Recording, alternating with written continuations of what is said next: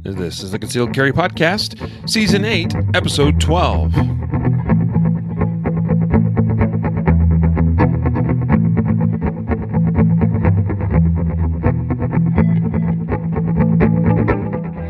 And welcome to the Concealed Carry Podcast, part of the concealedcarry.com network, brought to you by Mountain Man Medical.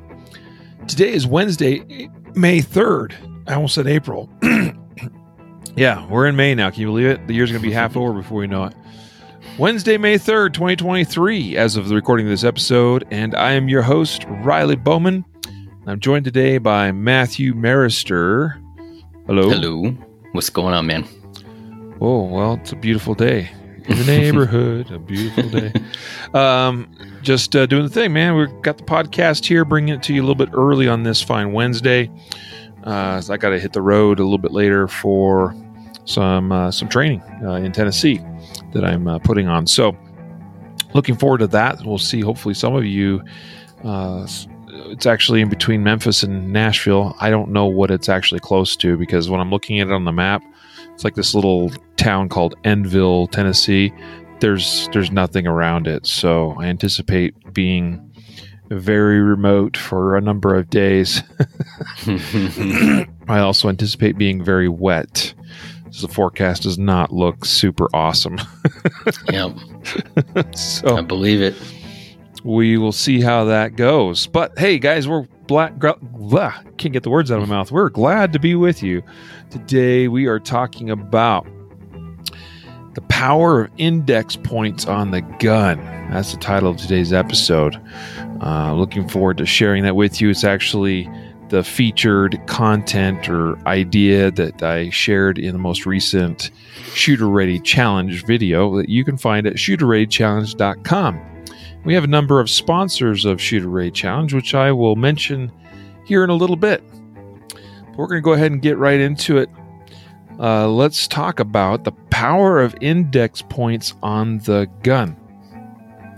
I'd like to kind of, as we often do when we're doing these Shooter Ready Challenge inspired episodes, Matthew, I like to kind of hear your own take, if you will, as like you watch the video. What did you think? What is your thoughts on today's topic? Yeah, so I'll allow you to flesh out the finer points, but I'll kind of set it up like this and say what's the point of or the importance of index points, and then I'll let you kind of flesh that out. I think generally, like if I'm sitting here and this is the first time I've heard of index points on a firearm. Why this matters is, during the presentation, the presentation of the firearm, we're trying to be efficient with our movements, and efficiency kind of can translate into a couple of different things. One, it can make our draw quicker, allow us to, perceive the sights or pick up the sights and settle the sights quicker, acquire the sights, right?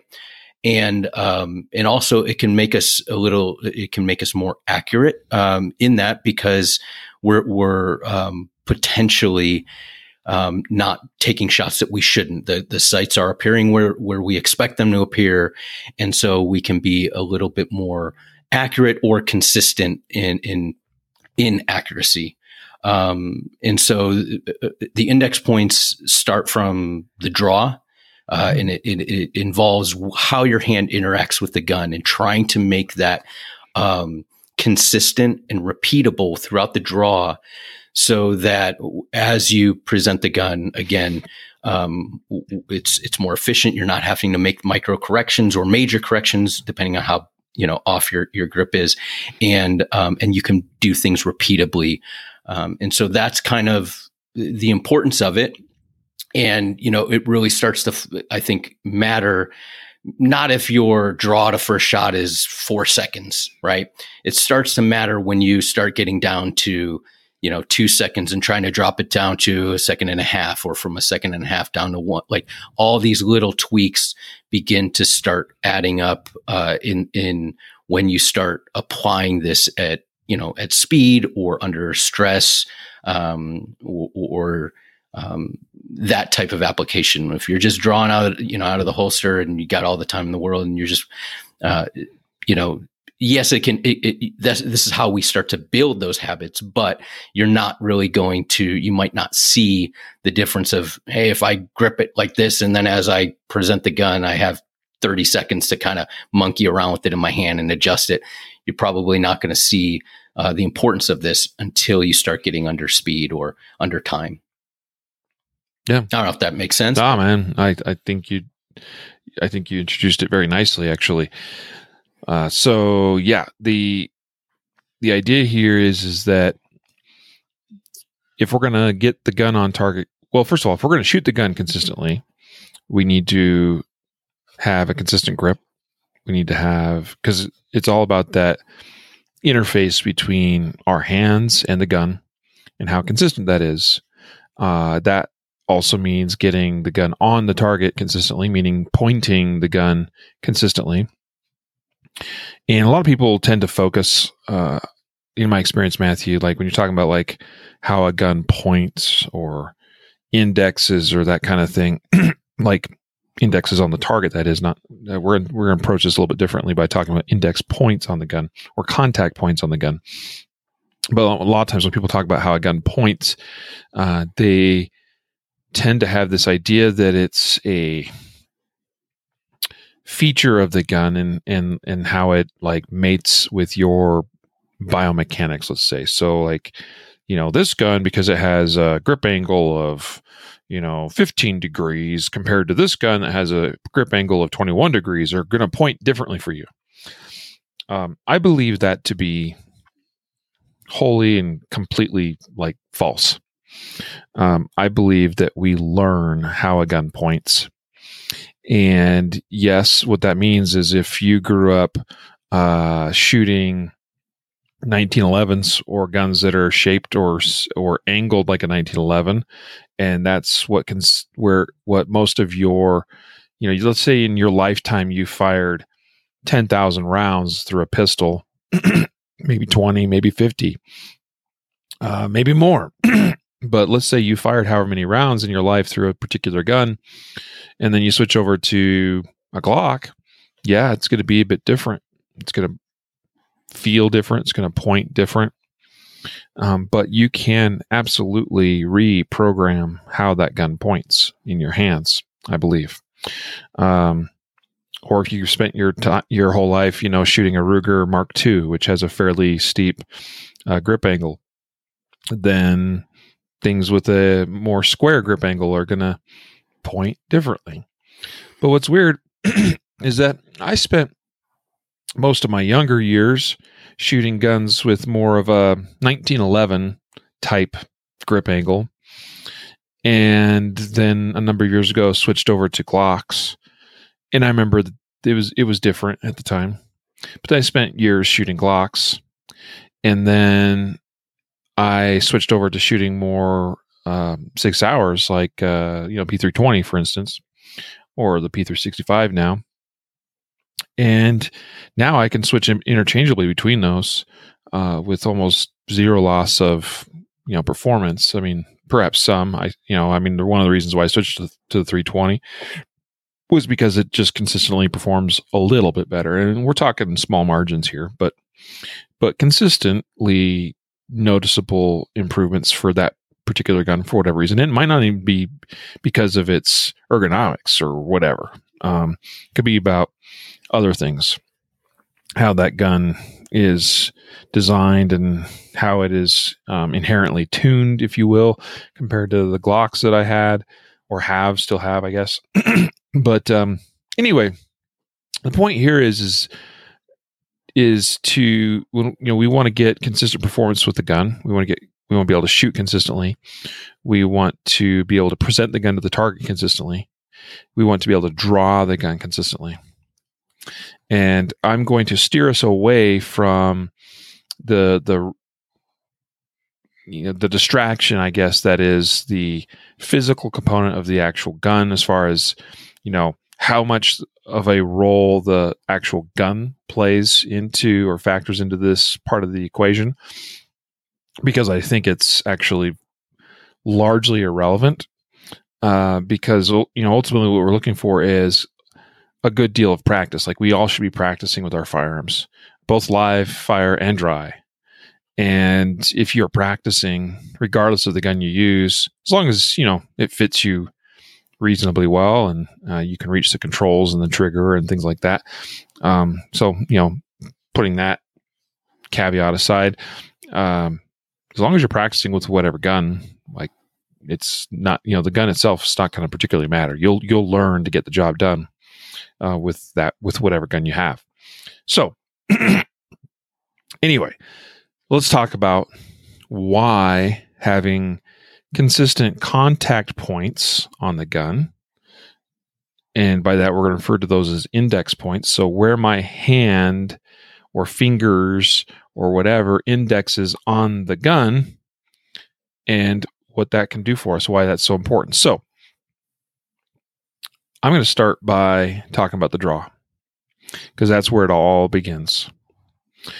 And to give you all an idea of what this looks like the level of detail that we can go into and should go into, and this is something for you to try and experiment and discover for yourself, is,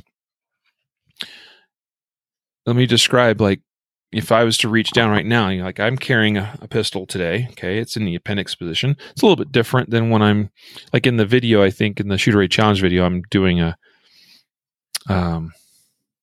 maybe I did. It's appendix. It was appendix. That's right. I was thinking of maybe the previous month where I was doing my competition holster. But yeah, but it's true. Like when I'm drawing from my competition holster with my competition gun, some of these things change slightly because of obviously the different equipment, different placement of equipment, different spacing of the gun. Out from the body as opposed to right next to my body in the case of appendix carry, different angles and things of that nature. But if I'm to reach down and start drawing my pistol that's on me right now, and I'm not going to draw it out because obviously it's live and loaded and everything, but the first things that are going to make contact, and it's really good to just do this for yourself and of course be safe, right? All things in safety, but just reach down and start, like not grip, but just start to grip your gun and pay close attention to what are the first things that your hands and where on your hands touch what things on the gun. So for me, the heel of my palm, particularly on the outside portion, so outside of my hand, meaning away from my thumb, and close to the wrist, fairly close to the wrist, but the outside heel of my palm starts to contact the grip, and then also the inside left portion of the web of my hand, and then the inside portion of my thumb. I feel those areas make contact with the beaver tail and along the back corner of the slide, like near the back plate. And so almost simultaneously, the heel of my hand and then this portion of my thumb and the web of hand makes those contact points. And I feel that. And that's before my fingers get right. Now they're close behind, but they're not the first thing that makes contact. But almost, if I'm doing this at speed, it looks like it all happens all at the same time, simultaneously. But then the next thing is that my fingers start to wrap around the grip, right? And then I feel things like the trigger guard against the knuckle of my middle finger and things like that, right? But the first things, that heel of hand and thumb and web of hand and where those are contacting on the beaver tail and the back corner of the slide and things of that nature. And I feel that. And you want to memorize that sensation, what that feels like, what those locations are, because I can tell immediately when I go to draw if something's a little bit off. And you want to know instantaneously, because then you can make a correction. The sooner you realize that your hand's not quite right on the grip, the sooner you can make a correction. The sooner you make a correction, well, it just leads to a faster and faster draw. So that's what I'm talking about. Like a great deal of, or deep level of detail of what these index points are, these contact points between your hands and the gun, and then memorizing what those feel like so that you can duplicate that grip every time, because you want to grip the gun the same way every time.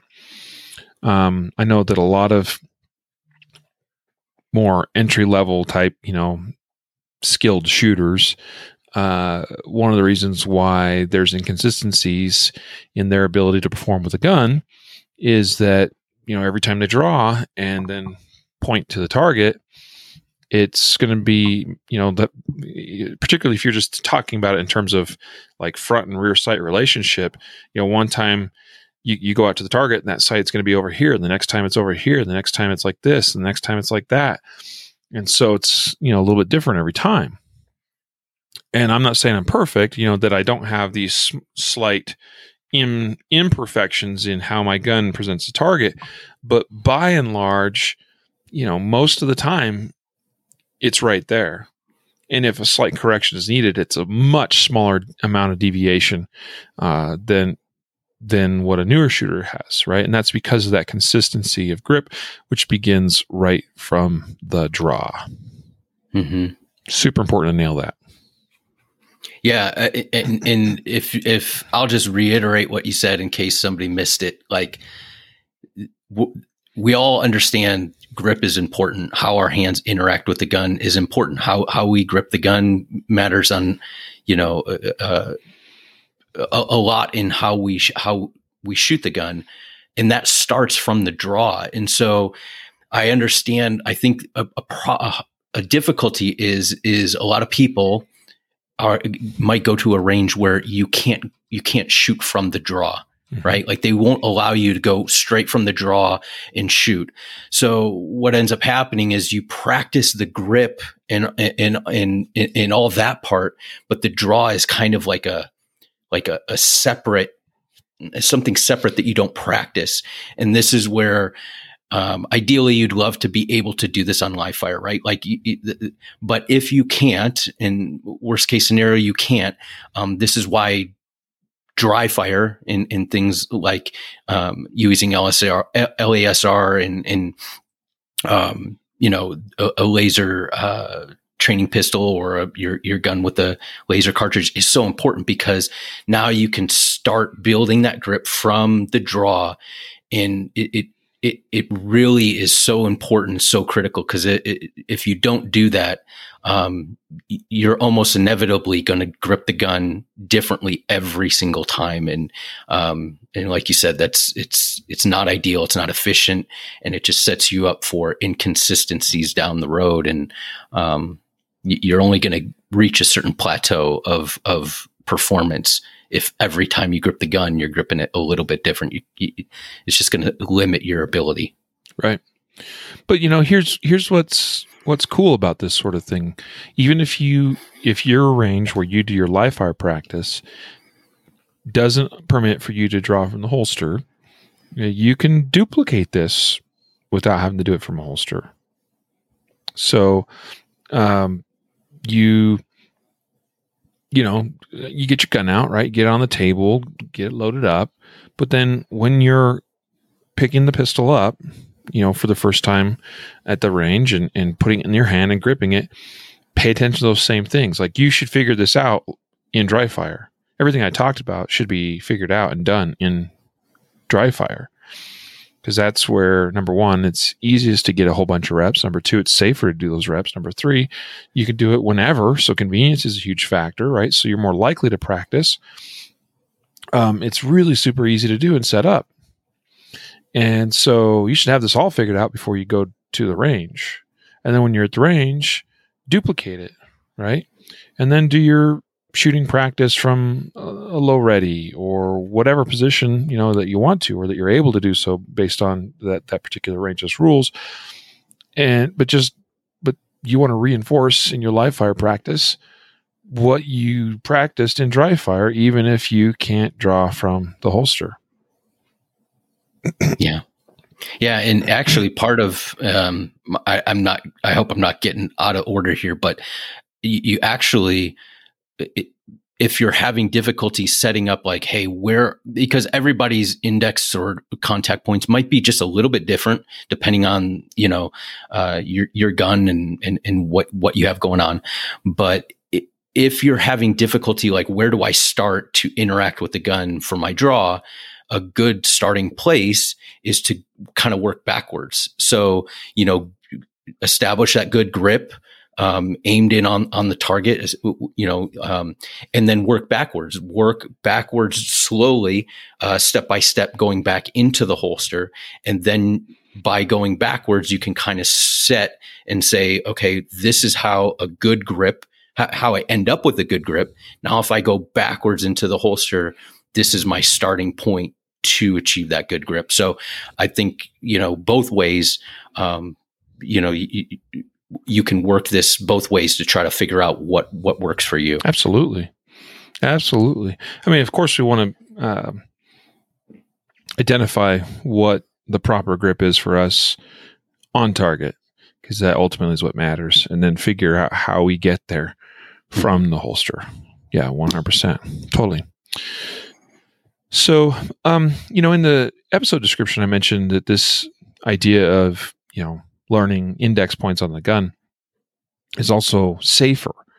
And I actually want to touch on that a little bit right now in this next section. But before we do, I want to mention that today's episode is sponsored by LASR, Laser Activated Shot Reporter System. That's lasrapp.com. You can go to their site there, laserapp.com, check out their Laser X software, which is the version I use and prefer. And in fact, that's what I use in the Shooter Raid Challenge each month.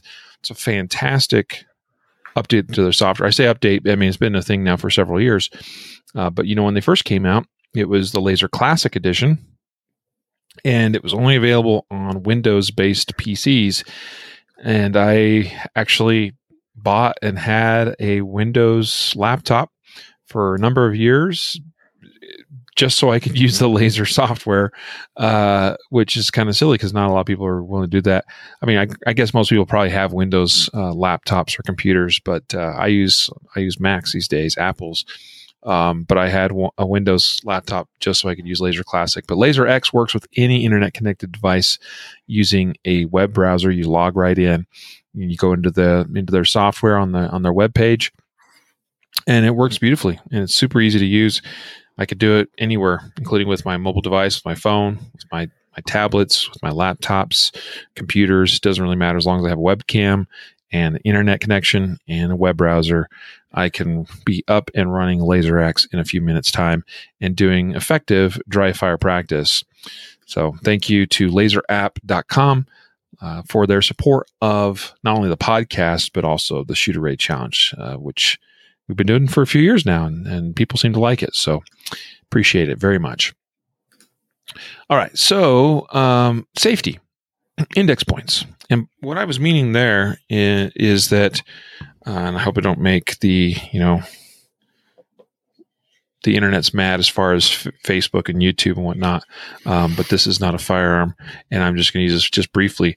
But what I have here is just this lower frame, if you will, of the gun, and I'm just talking about the trigger finger and where it's placed. Okay, so index points on the gun, more safe. We definitely want to be safe. And one of those key index points is where this index finger should be placed on the gun when we're not shooting it. So what are your thoughts on that, Matthew? Yeah, here's the thing, like by following the rule of keeping your finger outside the trigger guard until you're ready to fire, right? On target, ready to fire, whatever version you use of that, leaves a little bit of interpretation, a gray area where like you can rest the finger along the trigger guard and, you're almost touching the trigger, but it's resting. Yes, by the spirit of the law or by spirit of the rule, you're not inside the trigger guard. However, the best place to index your index finger to make contact or index the gun is along the slide, straight along the slide up. Some people have a little bend to it or however, but that's the ideal spot. And not only is it safer, but if you are on a range or anything like that, it's easier for the instructor, the range officer to see down the line and make sure that your finger isn't in there.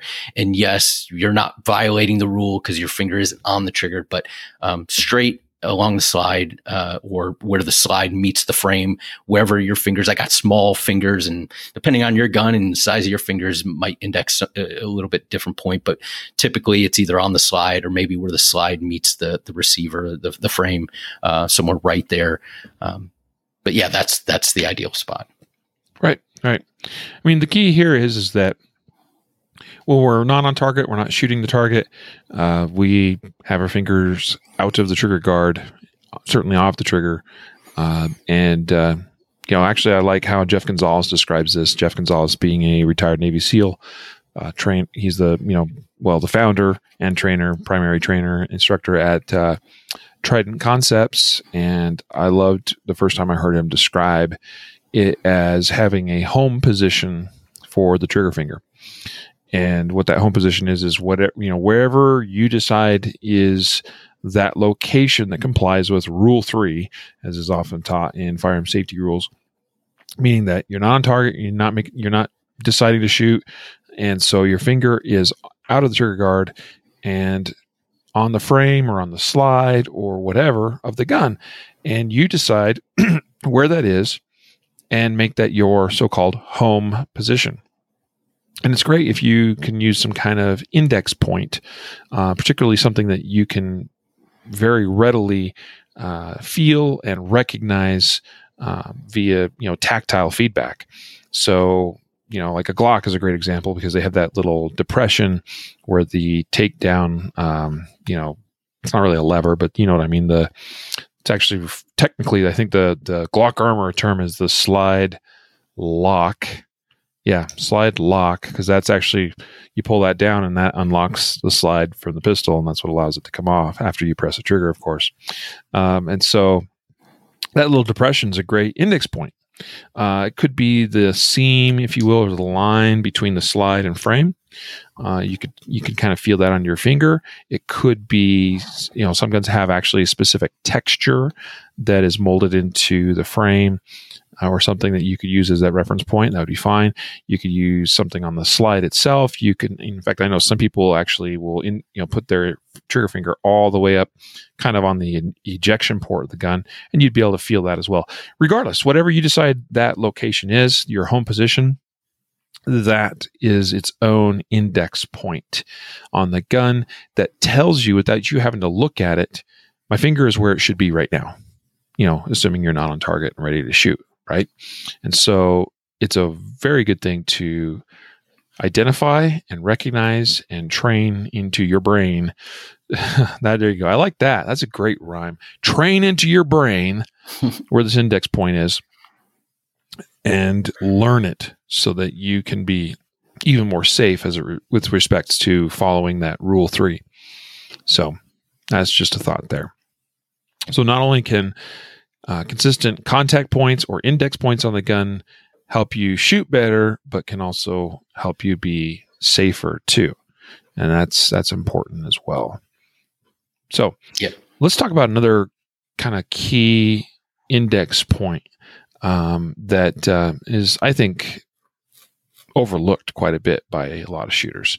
And what that is we have, we've talked a bit about the primary hand, the firing hand, and it's going to go on the gun. Talked about, kind of some of the key points that I recognize as indexes, and I can feel immediately when those aren't quite right. But what about when we get the support hand involved? And what does that look like? So I'm going to just throw out there, and I'll turn it over to you, Matthew, that for me, I like the Mike Seeklander approach. Famous instructor, shooter, IDPA world champion, all-around great guy, and he's published a number of books, and he's a great instructor. He references what he calls the Judy chop, which is basically this reverse karate chop. So my support hand, imagine this, is in this almost like a knife hand, right? But thumb extended. And so my hand's flat, just like I'm going to give somebody a high five. But then I'm going to bring that in. So imagine my primary hand's already on the gun, gun's already drawn. I'm starting to orient towards target with the gun, and my support hand's going to come in and under. Well, Mike talks about basically indexing. So we're going to aim for that knuckle, if you will, or just to the side of the knuckle, depending on where it needs to be for you. Each of us is going to be a little bit different. Big hands, small hands, different shapes of guns, etc. For me, it's just as I'm looking at my hand, it's just to the left side of the big knuckle in my finger, not on the hand, but right there, right there, that's going to come in under the trigger guard. I feel it also press against the corresponding knuckle on my middle finger of my primary hand. And so that's where that index point is going to happen. Okay. And so you want that support hand to also start learning and developing these index points on the gun so that the support hand gets on the gun consistently. And similarly too, that if I come in with the support hand, and I just told you that for me, it's just to the left of this knuckle. If I come in and I hit that trigger guard right on the knuckle, instantly I know I'm not quite in the right place. Or if I come in too close to the big knuckle of the hand, then same thing. I know I'm not in quite the right place. And so we can also make those hopefully quick, very quick adjustments. If I come in and I'm not quite right, well, I can slide the hand to where it needs to be as I'm finishing the grip. But it tells me immediately, because I've learned that index point, whether I'm on target or not with getting the support hand on the gun in the right place. Yeah. And as you interact, is that support hand makes the first contact with the gun, the trigger guard, and your primary hand, then that sets up how that hand is going to further interact as it completes the grip. So though, if it indexes correctly, then your fingertips lock into the knuckles on the or in between the fingers of your primary hand. And then as that hand kind of starts to establish the grip more and kind of rotate into place, then your palm is going to hit the right portion of the grip, and it lock into that portion of the grip that's exposed. And so it's kind of similar to that first index point of when you start your draw with, hitting the back of the slide and in the beaver tail, getting that initial kind of contact, because that kind of sets up everything down the road. So that first index point, I think, is like you described, is an important one to practice hitting each and every time. And you see the importance of it, especially because the way that the primary hand we think is like the dominant hand or the controlling hand, but it really it needs that counter, because we can oversteer the gun if the support hand isn't interacting and gripping correctly. And so it really does play a huge factor, maybe more than what somebody might think, it's just my support hand, it's real, it's 70-40 or whatever, people think. No, it's 100% each hand. That's kind of how I look at it. It's not like a percentage of this versus that. It's 100% of both. You need, if you want to be consistent down to the most efficient, the most repeatable, everything, everything's got to be, firing on all cylinders, both hands. Yeah. Yeah, I mean, that's exactly how I approach it and think of it. The support hand, it's almost more important. Well, let me back up.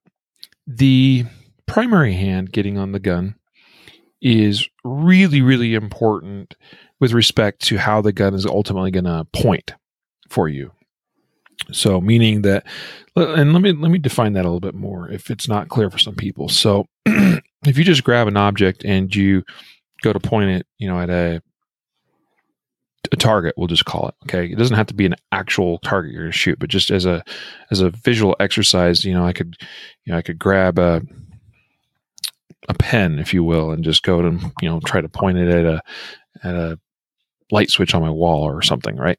But just if you're just grab an object and point at something, how that ultimately points without you having to like consciously guide it, if you will, is what we could refer to as like an index of its own. I know that I don't want to confuse people. It's just a common term that's used amongst some shooters in the industry. But like if I make corrections, like if I consciously steer the object in the context of a gun, steer the gun, if I get it up and I'm like, oh, my sights aren't where they need to be, and I make corrections, well, then I'm at that point, I'm making those corrections. I'm no longer just pointing the gun and relying on a so-called index. And so if you think about how, sorry, I'm getting a little bit off the rails here. We'll get it back on track. My primary hand is ultimately what's going to strongly influence where that gun is going to be pointed relative to my hand. Okay. If I grip it a certain way, generally consistently, but then the next time I grab it, the gun is slightly rotated in my hand, like let's say it's rotated towards the left, well, then it's going to point left, and I can get up on target and go, oh, I'm a little bit left, and I can make that correction, right? But clearly it was indexed left. If the gun is rotated to the right, well, it's going to point right, and things of that nature. And so primary hand consistency on the grip is super important as relates to where it points at the target ultimately, whether it's there or not. Okay, so that's why that's super important. But the support hand is super, super important because it does the bulk of the work in terms of recoil management and control. And so if the support hand isn't engaged the way it needs to be, then our shooting will likely suffer because we don't have that support hand engagement like we need to. And by that, I mean, if our support hand is, if it is slid forward in terms of like the heel of the hand is more forward on the grip than where it normally would be, well, then I'm not going to have as much control. If I have a gap between my support hand and my primary hand, well, I'm going to have some recoil management issues, things of that nature, right? If the gun if the support hand is too low on the gun, then I'm just not maximizing contact, and I'm more contact on the gun equals more friction, which equals more resistance, which equals the gun recoils or moves less in the hands. And so the support hand is super important as it relates to the actual control of the gun. So that's probably the way to think about it. And that's what I was trying to explain earlier, and I got lost in my thoughts, is that the primary hand has a lot to do with where the gun points. The support hand has a lot to do with your ability to control. And if your support hand is not getting on the gun where it needs to be for you to have maximum control, then you're not going to have the control you need. So that's why consistency of the support hand index is super, super, super important. So that's why we talk about this. And so you want to the same way, and you can again start on target with the grip that you've just determined that works best for you, and work your way backwards and go and start analyzing that. Okay, where is my support hand now at this point that I start breaking my grip? You want to actually look at that moment just before your support hand is going to come off the gun, because then that's where it's going to want to come back on, right? And you want to figure that out and memorize it and burn it in, because that's your index. Wherever it is that you make the first contact of support hand to gun, you got to figure that out if you're going to be consistent with it. Yeah, and I would say, if you're wondering, how can you, you can see an ineffective grip in a couple of different ways, but definitely if you run something like a bill drill, that will expose, poor grip, poor recoil management. And, sometimes it can be a number of things, but a lot of times, I think when we run these drills, it the drill is designed to expose, or it can expose different mechanical deficiencies or deficiencies in the mechanics of our grip or whatever we're testing. And so, if you've been running bill drills and things like that, and you start off good and it just kind of starts to expand and expand as you shoot more rounds or something like that, or you do a magazine change and then you go to establish that grip again, and then everything goes haywire. It could be something about, how is your support hand getting back on the gun? And I don't want to reduce it to, too simplistic and say it's always this or it's always that. But those are things that you could look at and say your support hand isn't engaging properly or something like that. Mm-hmm. Yeah, exactly. So that's really kind of the gist of what we came here to discuss today. Learning where your primary hand first contacts the gun to get a proper grip, memorizing that. And then here's probably where we can kind of start wrapping this up somewhat, Matthew, is what you would then want to do to, I just told you the importance of learning these index points and then burning them in. Well, how do you do that? How do you burn them in? Turn them all into micro drills. Right? We've talked about micro drills before. Mm-hmm. And so obviously in dry fire, I can practice the draw. I can practice going all the way from gripping the gun all the way to target, but I can break that process down into little tiny chunks. And and what we can then do is isolate some of those chunks based on those specific contact points on the gun we want to make. So initial contact of the grip. So I can micro drill and just go to that point, like where my primary hand first makes contact. Okay, great. Did I get it or not? Okay. If not, okay, well, let's try again and correct it. Okay, let's go again. All right. That was better. Oh, let's do it again. And here's what's cool about micro drills like that is if you imagine, let's say you're able to budget 10 minutes a day for dry fire practice, right? And if you were just going to practice a whole bunch of draws, well, in 10 minutes, you can do, I don't know, how many draws? Just pick a number. Let's just say in 10 minutes, you can do 200 draws. That's a lot, but that's really good practice. Okay.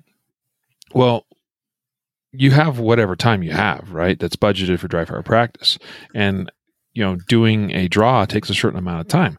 Doing a small chunk of a draw, a small piece of a draw, is a lot less time. So I can micro drill way more times than I can do the whole drill, right? And so I can go just to that initial contact point with primary hand on gun and then reset, and then go to that point and then reset. And I could do that tons of times, like some multiple of times of what I would normally be able to do of just like of the whole action of, say, a draw. And then once I've, not like you have to spend a whole 10-minute session just doing that one thing, although, you certainly may. And certainly you'll start to learn more quickly where the specific contact and index points need to be. But then you could also micro drill from that point or from another point. Maybe you could start with your whole hand on the gun. Maybe you could start with the gun just at the moment it's clearing the holster or whatever you want to do. You make this up, okay? But you could then micro drill just getting that initial contact point or index point of support hand where it meets on the gun and do that. You can do that really fast. You can do hundreds of those in a single dry fire session, right? And then you can micro drill from how to get from that initial contact point on the gun to more of a full extension, full grip. And so that's what we're really talking about here is learning what these index points on the gun are for you, and then building micro drills based on those index points, and then practicing that. And guess what? It will make a difference. Yeah. Yeah. And I will say breaking my draw down to micro drills and working on those, it was probably the most influential thing, or thing that influenced me being able to smooth out my draw, because there are many different steps and stages and things that are going on during your draw, and you might be doing certain parts of it well and other parts not so well, and you're not able to, if you're just going through a full rep every time and trying to get a faster draw, you might be maxing out one aspect of it, of the efficiency of movement or whatever, but some other part of it is what's necessary. And by going through the whole thing, you're missing this one thing that would really work, and you don't see it until you break it down and work on that individually. And then when you kind of reassemble it back together, now, all those pieces are kind of firing. And I think what you said, breaking it down, and then once you have the individual portions of it fundamentally or mechanically correct, then you can start adding it together and then start adding speed to it and kind of building it from there. But I think the problem is a lot of people will, they want to get a fast draw, so they just draw fast. And they just take their current draw and they just say, I got to go faster.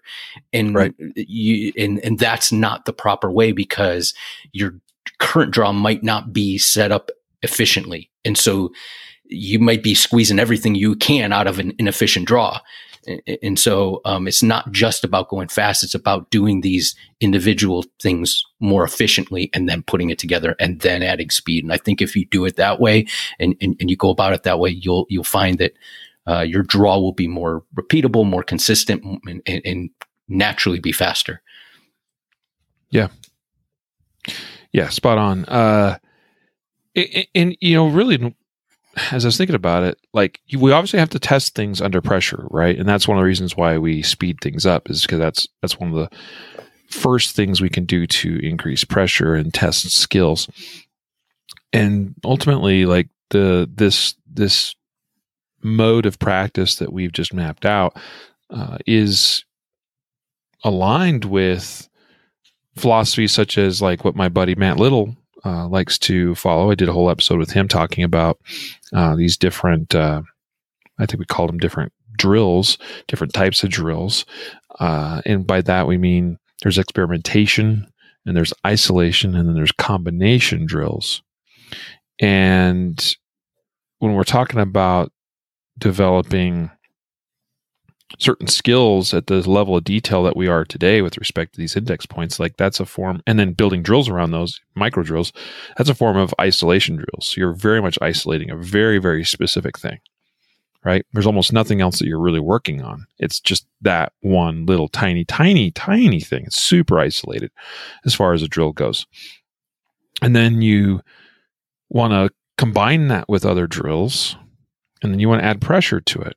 In combination adds its own pressure, but then also just ramping up the speed is also going to add pressure. And pressure is important to test the validity and also the robustness of the skill that you have learned, whether it sticks or not.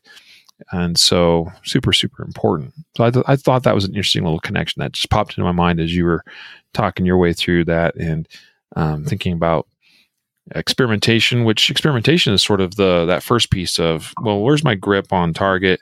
And then let me start bringing that back and breaking it down and experimenting, with maybe different combinations and what works best and where do I need to be, and finding that, and then isolating, and then building those micro drills and going from there, like we talked.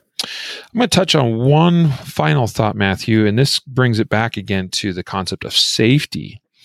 And just because this is, I think, a good opportunity to mention this, and I want to talk about one more index point.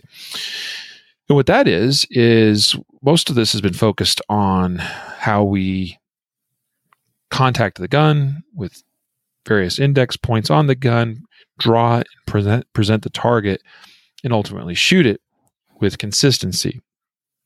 But how about going back to the holster?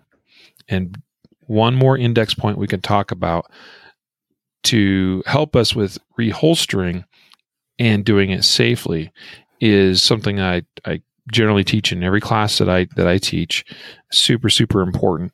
And that a lot of times, Matthew, we've seen this numerous times from shooters where they're going back to the holster, and in almost like an effort to find the opening of the holster, they sort of tip the gun outboard, or really facing inboard, like the muzzle's facing inwards towards your body, and then kind of swooping the gun into the holster.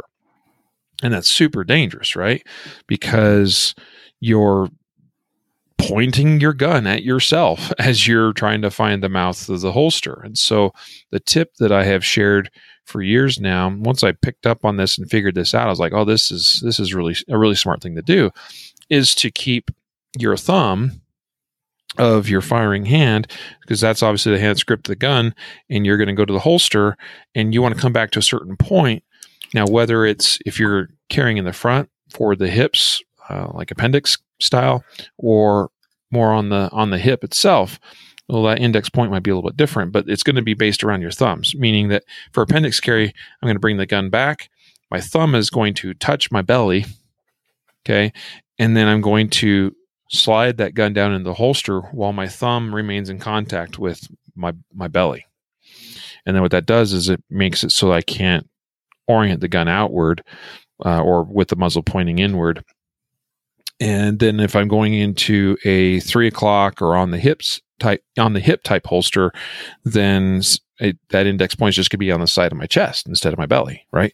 But again, it's my thumb of the firing hand making contact with the side of my chest and then sliding down my body. That way the gun remains parallel to my body. So just thought that this would be a good opportunity to mention that that's another index point that we can rely upon so that we know that we are being safe when we're reholstering.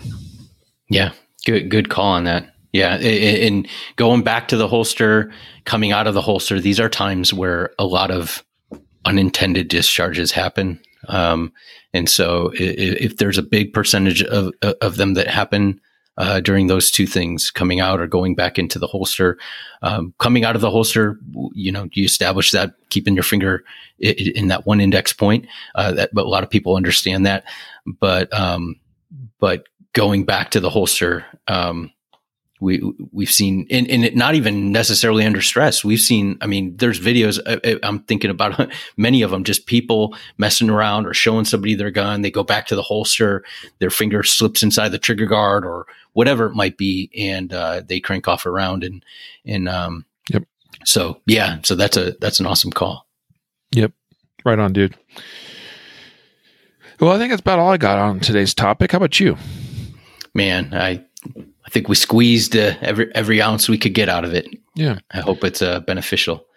One thing I failed to mention is a couple of our other sponsors of Shooter Ray Challenge are barrelblock.com. That is BARRELBLOK.com. And also ReadyUpGear.com. And Ready Up Gear specifically is our sponsor for providing prizes.